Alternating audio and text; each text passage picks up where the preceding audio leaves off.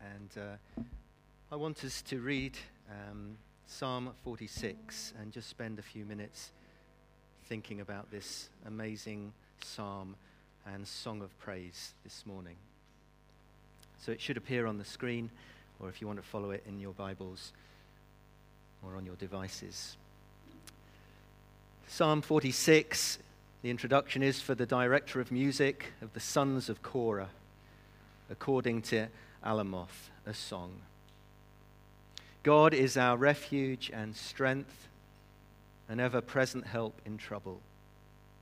Therefore we will not fear, though the earth give way, and the mountains fall into the heart of the sea, though its waters roar and foam, and the mountains quake with their surging. There is a river whose streams make glad the city of God, the holy place where the Most High dwells. God is within her. She will not fall. God will help her at break of day. Nations are in uproar. Kingdoms fall. He lifts his voice. The earth melts. The Lord Almighty is with us. The God of Jacob is our fortress. Come and see what the Lord has done, the desolations he has brought on the earth. He makes wars cease to the ends of the earth. He breaks the bow and shatters the spear. He burns the shields with fire. He says, "Be still and know that I am God. I will be exalted among the nations. I will be exalted in the earth. The Lord Almighty is with us. The God of Jacob is our fortress." I love that psalm. I come back to it again and again. It's a song of faith in troubled times. And it reminds us what happens when we worship. Because when we worship, we look up. We don't look around. We look up to the Lord. And this psalm encourages us to lift our eyes to the Lord, as many of the psalms do. Psalm 121 actually says that. Lift up your eyes to the Lord, who is the maker of heaven and earth. And it's so important that we come back to these songs of faith when the world seems to be in a mess. When the world seems to be in chaos and things falling apart, what do? We look up. When our world, when our lives get messed up and things fall apart, what do? We look up.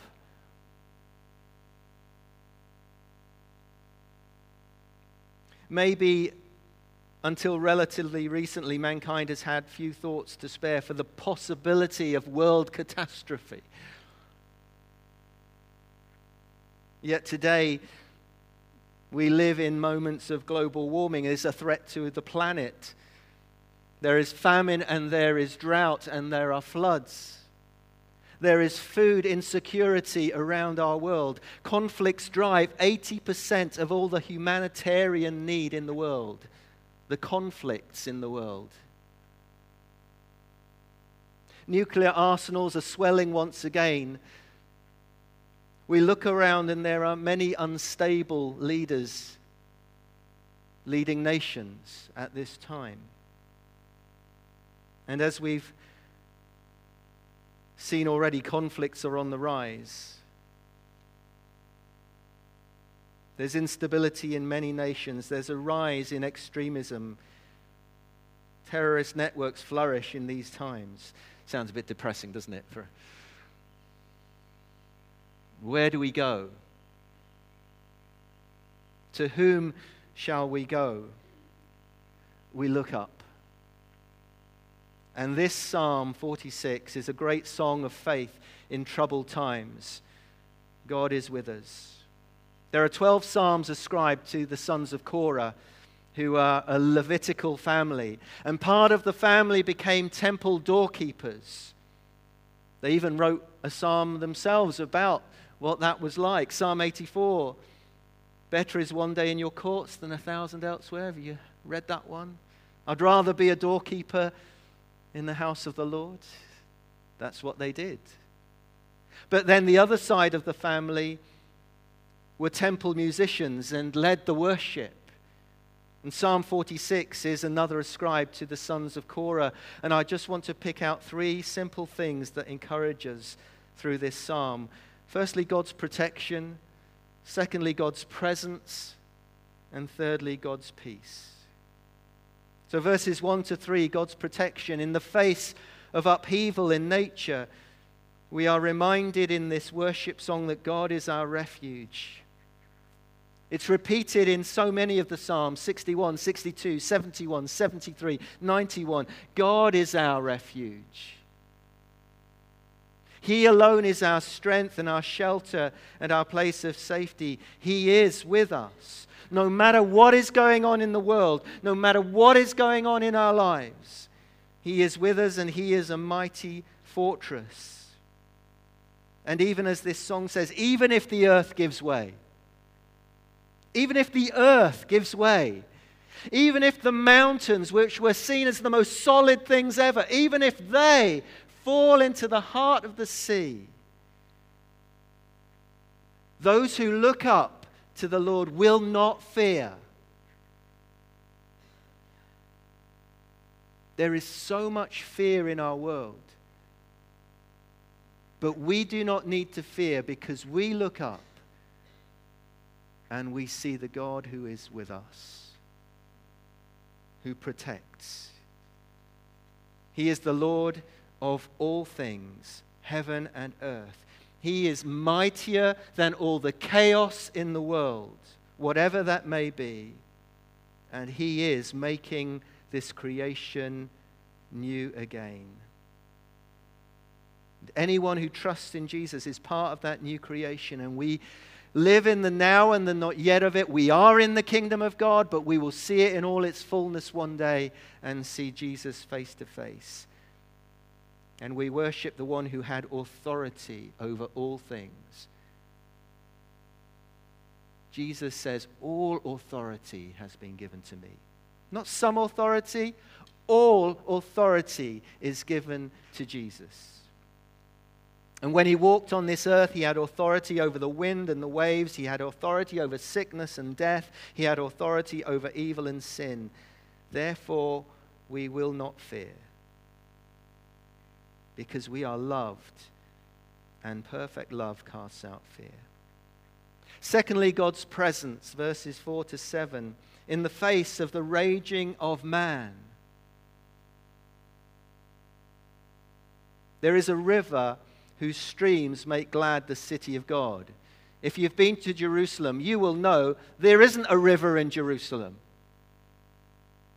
Closest you get is Hezekiah's tunnel, where they built a passageway to get water into the city, but there is no river in the city.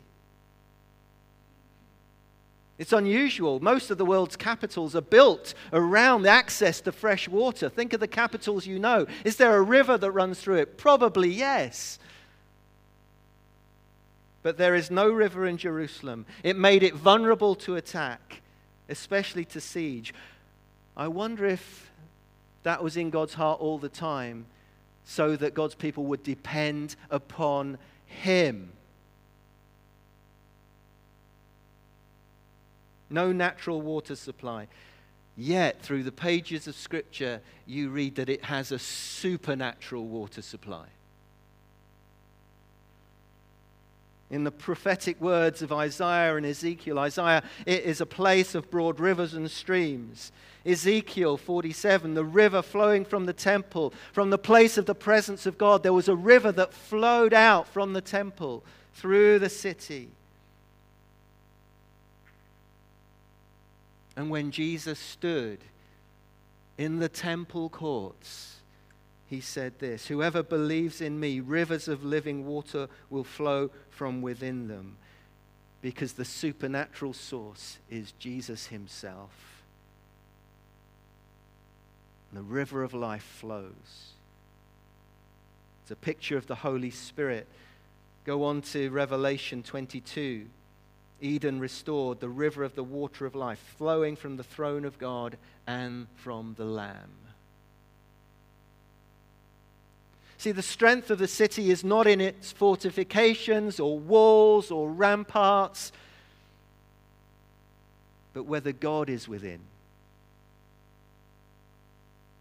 The security of your life is not on your bank balance or whether you've got a nice house or whatever you have. It is whether the Lord is with you. Because if everything falls apart, we do not fear because He is with us.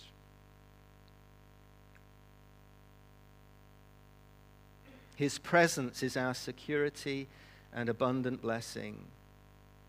And in this psalm they sing that God's help comes in the morning at break of day. It reflects on Lamentations 3, His mercies are new every morning. The nations may rage, and they do. And the enemies of God may shout, and they do. And they persecute His people more now than ever before. But He only has to speak, and the earth melts. It's the authority of Jesus. Emmanuel, God with us. Jesus, the Savior of the world. And thirdly, God's peace. He is in control. Come and see what He has done, says the psalmist. And we, on this side of the cross and the resurrection, say to anyone, come and see what God has done. He has come Himself to die for this broken and lost world, that whoever believes in Him won't perish but have eternal life. Come and see what God has done. He makes wars cease to the ends of the earth, and we're praying, aren't we? Particularly for Ukraine, but in all the conflicts around the world, that He will make them cease to the ends of the earth, and He will. But most importantly of all, He has made peace through His blood shed on the cross. The kingdom of God is at hand. Yes, not yet in all its fullness, but God's peace will be universal. Jesus will come again as the judge of all, yes, but also the Prince of Peace. It says in this song that He shatters the bow and the spear and burns the shields with fire. In the Old Testament, captured weapons were often destroyed by fire. If you want to update this psalm, He shatters the nuclear warheads, the bombs and the tanks and the missiles and the drones.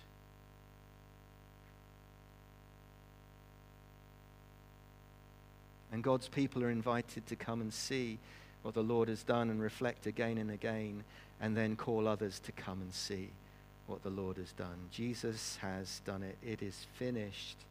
He will do it. He is coming again. And the psalm ends with these wonderful words, be still and know that I am God. Be still and know the Lamb wins. And often I've read that in the way to encourage me to have my posture right, to be still, to wait on the Lord. And I think that's right as well. But I've just been thinking about this week, this phrase, be still and know that I am God. I also see it in God speaking to the turmoil. He speaks. And He says, be still and know that I am God. To a world that is raging, be still and know that I am God. Jesus speaking to the wind and the waves, what did He say? Be still, know that I am God. When He spoke to sickness, He said, be still and know that I am God. When He speaks to death itself, He says, be still and know that I am God. Psalm 46 is that challenge to the so-called superpowers of our day to stand still and recognize that God is God and they are not. He will be exalted among the nations. He will be exalted in the earth. God's protection, God's presence, God's promise. In short, this psalm is an affirmation of trusting God in the most troublesome of times. God is with us. Even when the world around us might seem to be falling apart, In the midst of unpredictable natural disasters that change and destroy the earth, God's people are not to fear. In the midst of political calamity, the voice of God can be heard. In the midst of militaristic strife, God is in control. And he says, be still and know that I am God. Day is coming when he will bring universal peace on the earth. And he will remake this earth and gather all of his people to himself. What do we do in troubled times? We look up. Amen? Amen. Let's just pray together. We're going to sing a final song.